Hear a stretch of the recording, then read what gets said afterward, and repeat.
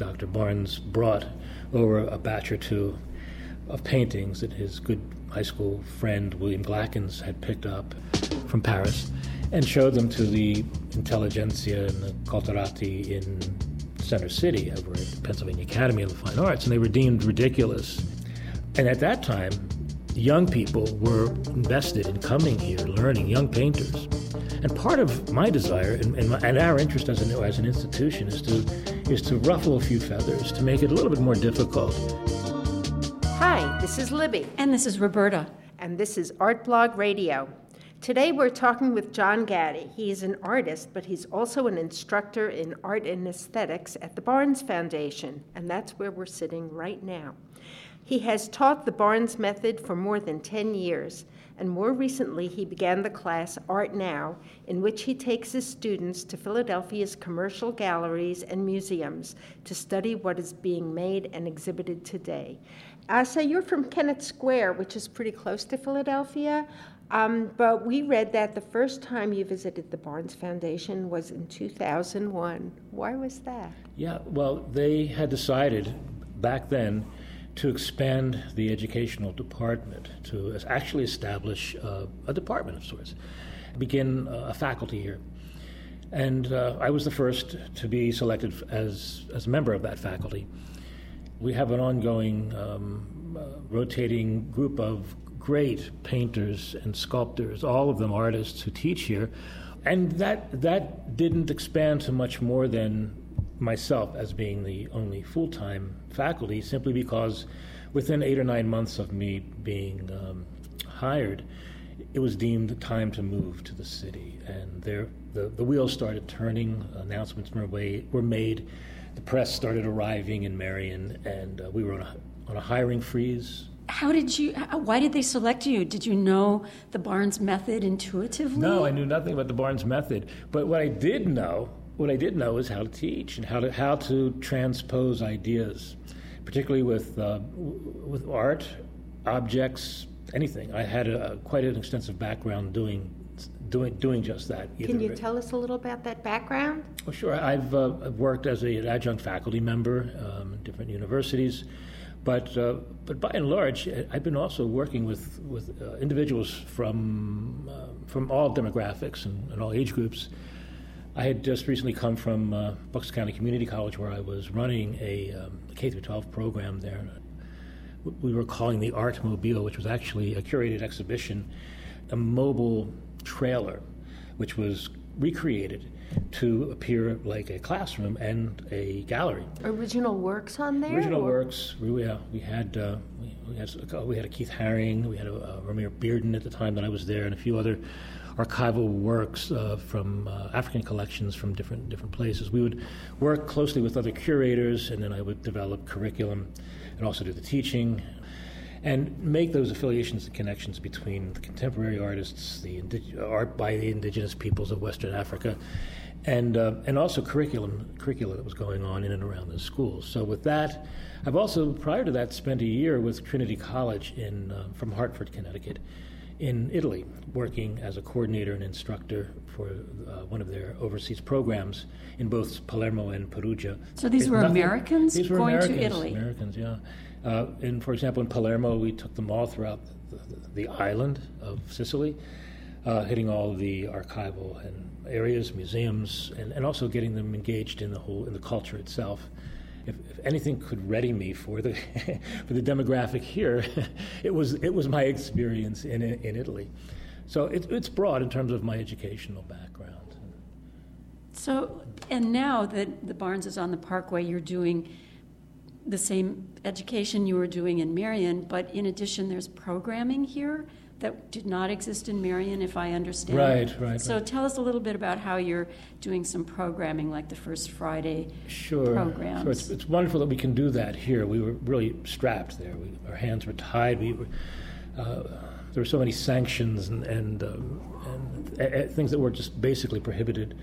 Here, we have pretty much carte blanche to do anything that we want, really. In fact, have been doing one in particular recently where they've asked me to work with sommeliers as well as distributors of spirits, wine, beer, sake just recently, tequila even more recently, where I'm going about the galleries selecting art based on the olfactory qualities that I perceive exist within them, or what I know about the artist who perhaps thought about those things. We have a great Radon right around the corner from this classroom, a sensualist himself. I can go and point to that composition and pull out things that taste pretty much like a good tequila blanco. Whoa. It's very... So what did you pair with the sake? The sake. Oh, going back to the sake. You know what? I decided not to choose any of our Eastern collection, any of the Japanese prints that Dr. Barnes had collected. He collected a box, what I'm going to call a box of them, because that's basically where they are right now. They're not on display. Hopefully one day they will. But I felt that it would have been more interesting to find sort of the Western equivalent to something that may have a process that is created more as in a non-Western manner. I also tried to tie in this relationship that Barnes did, this polycultural relationship between the cultures, the non-Western cultures, particularly the Orient and West Africa, as a means by which artists were really gathering information, particularly formalist information, and then working those ideas, particularly in color and line and space in particular. Barnes was a pioneer in that regard, and I thought this would be a great opportunity to bring that point up to a population who typically wouldn't come to the Barnes, or would come primarily to taste, and the idea is to get them afterwards, not intoxicated, but relax. The conservatories would not have that, but to actually get them into the galleries and hunt those paintings, that we were. Did you discussing. let them hunt, or did you kind of direct them? Oh, we gave them a road map, and that's essentially what we do, and that's probably a good way to talk about the way we deal with education here. Is it's essentially a road map. It's not a mandate. We don't tell them that this is how you must look at art. The idea that the Barnesian pedagogy is one in which is a standardized pedagogy in which we impose upon our clientele or our students is and not something that we practice here. Instead, we'd like to think we're giving our students the tools to find and discover visually some of the nuances that certain artists, particularly the artists in the collection, have used to create some of the greatest works in all of Western civilization. The idea here is to see. Barnes referred to it as visual literacy, and I like the parallel to all of us being very able to read and write and learning that from the time that we're able to speak, but not so much unless we have this proclivity towards picking up paintbrushes as children, or we have parents who have that and hand them to us, or those who take us in arm into galleries and museums. To do anything like that, it just doesn't happen. And oftentimes we go through life not being visually literate. So is there any sense of your demographic who's coming here changing since the move, or is it basically the same people, or? Yeah, the demographic is in classes is pretty much the same, I'm going to say. And it might have as much to do with the nature of the painting itself. It's pretty, it's easy, it's accessible, or it's the vanguard. At one time it wasn't, and this goes back to the time that Dr. Barnes brought over a batch or two of paintings that his good high school friend William Glackens had picked up from Paris and showed them to the intelligentsia and the culturati in Center City over at the Pennsylvania Academy of the Fine Arts, and they were deemed ridiculous. And at that time, young people were invested in coming here, learning, young painters. And part of my desire and our interest as an institution is to ruffle a few feathers, to make it a little bit more difficult. And so we've had great success with individuals, students, who are interested in starting. The stepping stone again is the Barnes Foundation. The hub is the Barnes. Moving out into the communities and witnessing contemporary work with our rotating exhibition space. Tell us about that. We were talking earlier, and it's the Special Exhibits Gallery, Special Exhibition Gallery, but now it has a name. It's the Roberts Gallery now, of Comcast fame. And Aileen is a very active participant here. She was actually headed the committee to select the architects who created the building itself.